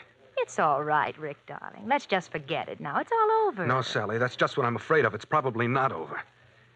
They won't give up so easily. Now you'll be dragged into it. I don't want that. It's all right, Rick. I don't mind. It might even be fun. Yes, an investigation right here in our own group. All our secret lives exposed. And nothing can happen to you. You were with me. I mean that much to you. After all, you're the man I'm going to marry. Sally, you mean you really will? Of course. I intended to all along, didn't you know? And after all, a girl can't say yes too quickly, can't she? Oh, Sally. No, but, darling, think. This Maureen business may be messy. A scandal in the papers. What about your family? Oh, never mind about them. I'm determined to marry you, Rick, especially now. And nothing, nobody can stop me. Don't worry, darling, about me. I think it's going to be thrilling. Thrilling? Everything's thrilling to you, isn't it? Yes, because I live that way. I couldn't stand it just living like most people without any excitement or danger. What's the good of living if you can't have any fun? No, of course not, darling. Of course not. And when this mess is over and forgotten, I'll make you happy. Very happy. Oh, yes, Rick, I'm sure you will. When it's over.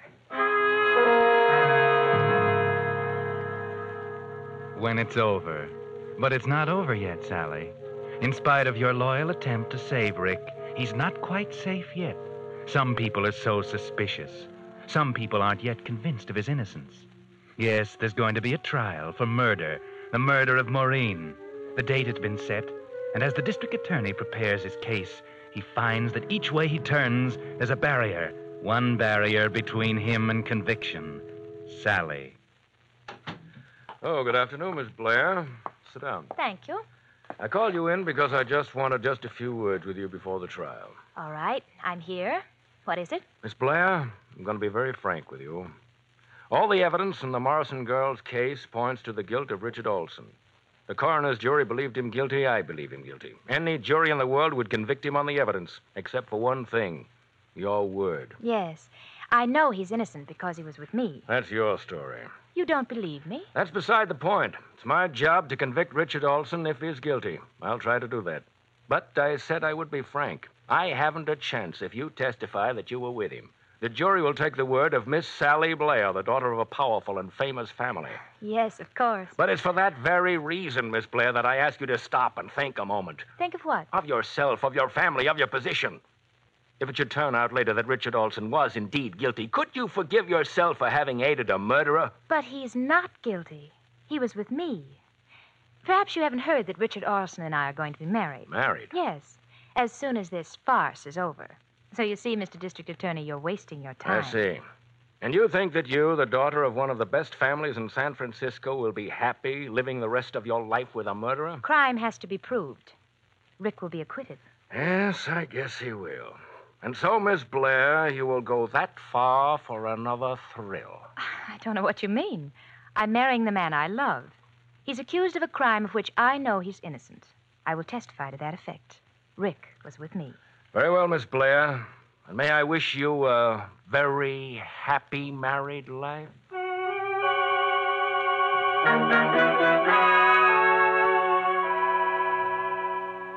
And so, Rick, you're going free, thanks to Sally and her testimony. And when the trial is dismissed and you're free, you'll take her to that dirty little bar that was your rendezvous. And you'll tell her about all the things in your heart. You don't know what it is, Sally, to be free. You know, I used to sit in that cell and think about you and your portrait. Wonder if I'd ever see you again. I wondered if I'd ever finish my picture of you so that everybody could see your beauty. Darling, it'll be a great portrait. Really great. Of course it will, darling. After we're married, you'll have all the time in the world to paint it. Yes, after we're married next week. Darling, let's go down and get the license right now. Wait. Rick, just one thing. You do love me, don't you? You know I do. More than you did Maureen? Much, much more. I just wanted to be sure. Rick. Yes? Rick, why did you do it? What? Why did you kill her? Sally. Oh, don't look so startled. I knew all along. I just wondered why you did it. Let's not talk about it. Let's leave it as dead as Maureen is. Let's be happy and not talk about it ever. Or maybe you'd rather not go through with this now. Of course, darling. I made my choice. You love me, I love you. That's enough. We'll both forget Maureen. If we can.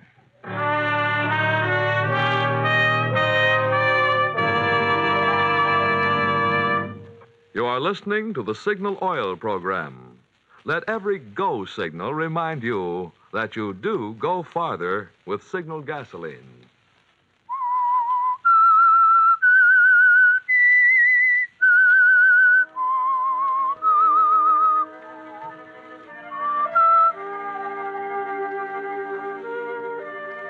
And so Rick, acquitted of murder, and Sally, who saved his life even though she knew he was guilty, were married. Not a very happy start for a marriage, was it, Rick? It somehow changed things to know that Sally knew. But then it was only Sally. Charming, beautiful Sally, who got a thrill out of life. After all, she wouldn't have saved you, wouldn't have married you if she hadn't loved you. Would she? Sally, hurry, come see. What, dear? The portrait. I've finished it. It's wonderful. Come and see it. Just a minute. I'm doing my hair. But aren't you excited? Of course, darling. Can't you wait? No. Oh, all right, Rembrandt. Where is it? Don't joke, sweet. This is my masterpiece. Cast not upon it a jaundiced eye. It's very good, Rick. I think it will sell. Sell, by Jupiter. The woman's a commercial money grabber. Sell nothing. It'll be famous. Do you really think so? I'm glad. It's a great painting, Sally, because you're in every line of it. You and my love for you. That's very sweet of you, Rick. You're so cool. Why? Well, I thought you said the portrait was of me. Yes, and so a composite of all the loveliness of the world. Rick, I don't have green eyes. Neither does the... So she does. Do you know I didn't realize it? I meant to make them blue. And my nose doesn't turn up like that. I'm not complaining, you understand. If someone Now, else... don't start that again, please. Rick, are you really happy with me? My gosh, what a question. But you never go out. You just sit here night after night and brood. I like to stay home. Rick, are you in love with a girl with green eyes? Don't be silly. I love only you, and you know it. Besides, you yourself say I haven't left this studio in weeks. A fine clandestine love affair, that is. Let me see the picture again, huh? Yeah. Mm-hmm. Didn't Maureen's nose turn up that way? And if I remember, her eyes were green. Just that shade of green. Is your conscience bothering you, Rick? Shut up. We weren't going to talk about it. Why don't you want to talk about her? What are you so afraid of? Does she haunt you? Stop being jealous of a corpse, Sally. Can't you stop hating her now that she's dead? I'm not jealous, Rick. And it was never Maureen I hated, never. That has a chilling sound. What are you driving at? Or is that what killing someone does? Does it make you fall in love with them? Let go of me, Rick. Don't hurt me. I'm your wife, remember? You don't have to be afraid of me. You know that, don't you? I'm not sure. You're so afraid. I thought it would be exciting being married to a murderer, that we'd have a deadly secret to share as no one else could, but it's dull. We can't do this, and I can't say that, because you're afraid. You'd like to hate me, but you don't even dare do that. Loving me is all that keeps you together. It's dull, Rick. I imagine that you'll manage to find some amusement. I imagine I will, sooner or later.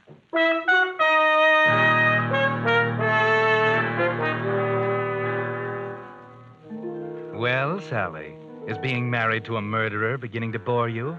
But as Rick says, I imagine you'll find some amusement, even if it's only with Tommy Melvin. I need a drink. Come on, Tommy. Buy me one. Oh, where's Rick? Oh, he's at an art dealer's. He'll be along. You know, sometimes I think he loves that painting better than me. Let's have zombies, huh? Oh, that's pretty strong. I like strong things, exciting things. You're bored, aren't you? A little. You're not very happy with Rick, are you? Not very. Well, it's none of my business, of course, but why did you marry him? He's hardly your type. Marrying Rick was the biggest thrill I've ever had. You'd do anything for a thrill, wouldn't you? I like that. I bore easily, Tommy, and I don't like being bored. I want to feel everything I can, every emotion, every experience I can crowd into my life, good and evil. You're without conscience, Sally. You could do anything and not look back. I like that, too. Thanks. But I don't quite see your marrying Rick in that light. I didn't think you would. You could leave him, you know. I'm going to New York next week, and you could come along, Sally. I'd like to have you. Thanks, Tommy. You're sweet. It might be fun. Give me some time to think it over. I'll let you know. Tomorrow? All right. Here comes Rick. You better leave. Oh, Tommy, here's a nickel. Drop it in the jukebox, will you? Number 17. Sure. You won't forget, Sally. No, I'll call you in the morning. Hello, darling. I've been waiting for you. So I see, but not alone. Rick, you're not jealous of Tommy. No, I guess not. You have a drink? No. Sally, listen, I've got to talk to you. We've got to come to some understanding. I found my painting on the back porch this morning. The fog might have ruined it. That painting is great. It will hang in the Metropolitan. It's more important than my life, Sally. Remember that. I'm sorry. You're so morose lately, dear. What's wrong? I don't like it, Sally. What? I don't see you anymore. You're never home. You're always here or out with that Tommy Melvin. And when we are together, you ask questions like, how does the tide sound at 2 a.m? Or you wonder what that murderer in San Mateo feels, and you watch me. When we pass Maureen's old apartment house. When I hear a police siren in the street, you watch me. You watch me and watch me. I don't like it. How suspicious you are. I'm not kidding, Sally. I've walked around and around the streets, making up my mind, and now I'm determined to say it out. You married me for the thrill of marrying a murderer, nothing more. Isn't that true? Hold your voice down. Rick, I think you're afraid of me. Maybe I am. You needn't worry. I won't tell the police. I'm your wife, remember? That's not what I'm afraid of. What then? Perhaps you'd like to push me off a cliff, too, but you can't do it. You love me far too much to hurt me. You're right. Lord, how I wish I didn't. I don't mind. Let's go to dinner, darling. Down at the beach. I want you to take me to that fish place down on the cliff near the rocks, huh? Sally, you know I don't want to go there. Why not? Because you took Maureen there that last night? Rick, you must get over that silly fear. Besides, I want to go there. We'll have dinner, and then I want to take a walk along the beach. I love the sound of the surf at night. Don't you, Rick?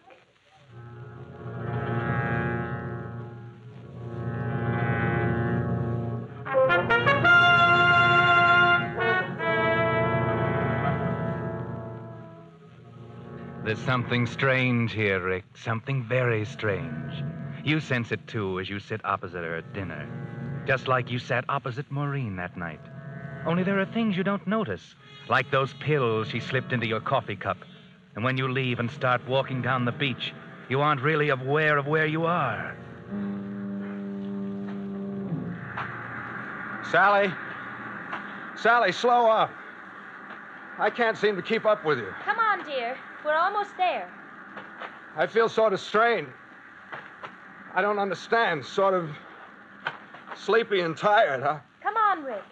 Here, give me your hand. Huh? There. Now, sit right over here. Where, Sally? Where are we? This place seems familiar, but I can't... Of course it's familiar, Rick. Huh? Down below there are the rocks. The rocks? Sally, why did you come here? No particular reason. I like the moonlight on the rocks. There's no moonlight. It's foggy. Never mind. I like it here. I don't. What's the matter, dear? Does your conscience bother you? I thought hardened murderers got over that. Are you afraid, Rick? I don't know. I can't seem to think. I'm tired, but I think I'm afraid. Yes. You'd like to push me off, wouldn't you? To see my body on the rocks down there with the tide reaching for my hair as it did for Maureen's. But it won't work twice, Rick. You know that. And besides, you love me too much. Sally, what are you doing? Let's get away from here. Wait, I want to tell you something. Let go of my elbow. I'll tell you first. I'm going to leave you, Rick. I'm going to New York with Tommy Melvin. What? But you won't care, Rick. Because, you see, I'm not going to fall off this cliff tonight, Rick. But you are. You were right. I married you only for the thrill of being married to a murderer.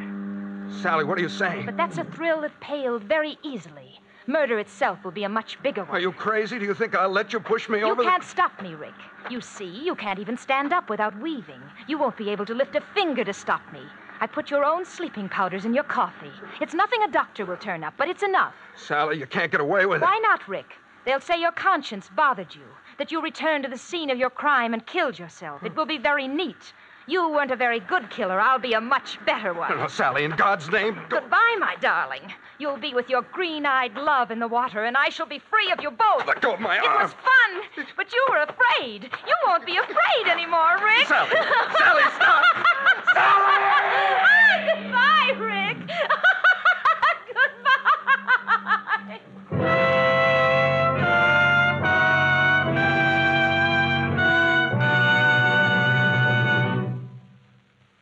But that's not all of this strange story. In a moment, the Whistler will be back to tell you what really happened. And now, back to the Whistler.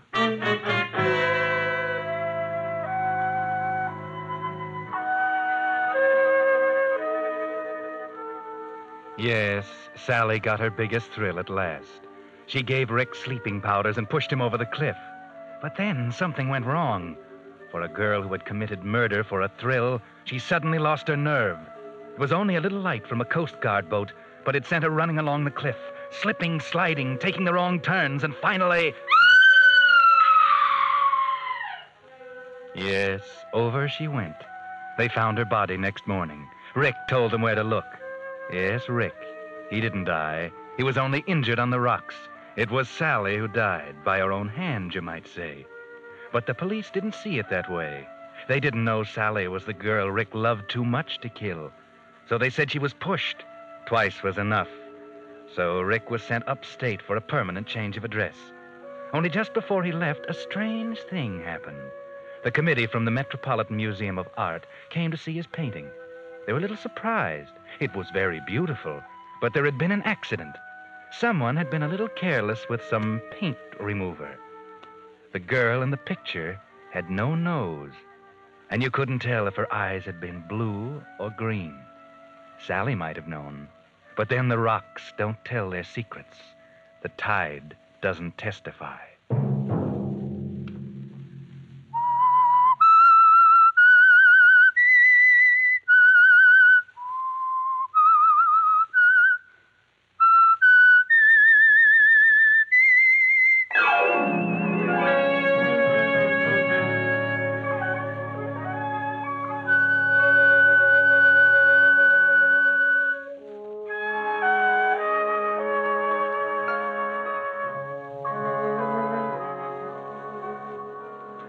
Produced and directed by George W. Allen, with story by Robert Libott and music by Wilbur Hatch.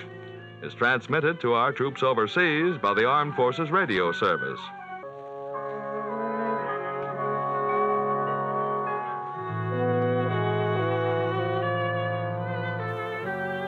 You're listening to WSHDLP Eastport.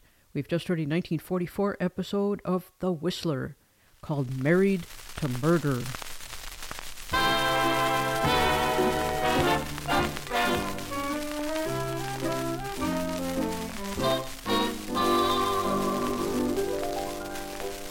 Maybe I shouldn't be so bold. Maybe I should be coy. But I must admit it, I just went and did it. I just went and said to that boy, let's get married. Let you and I settle down. I don't mind a bit when you're late is gone. I don't mind the hour we get home at all.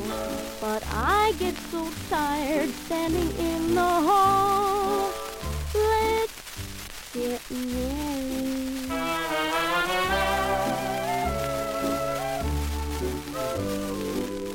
Let's get married. Let you and I name the day. I know that it's better to take things slow, but we're pretty clever as people go. And I've read what every young girl should know. Let's get married.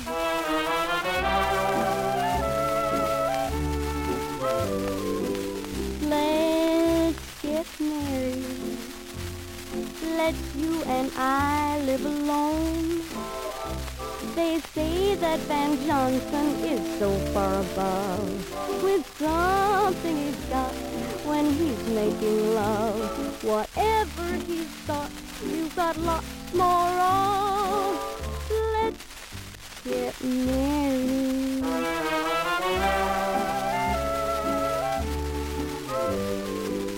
Let's get married. Let you and I get the ring. We'll follow in line every Jack and Jill. The license will be there for us to fill.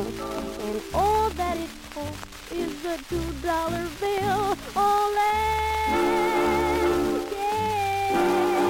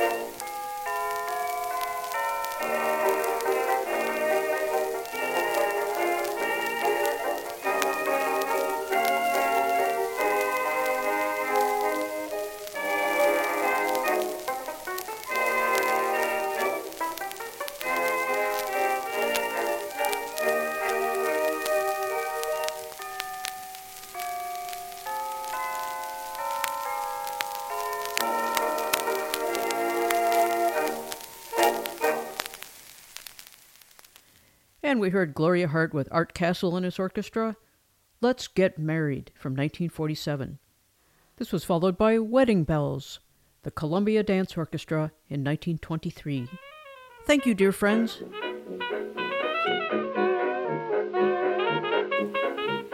This concludes today's show. On behalf of Round the World staff of researchers, recording engineers, interns, and Victrola technicians, this is Cracklin' Jane. Thank you, and see you next week.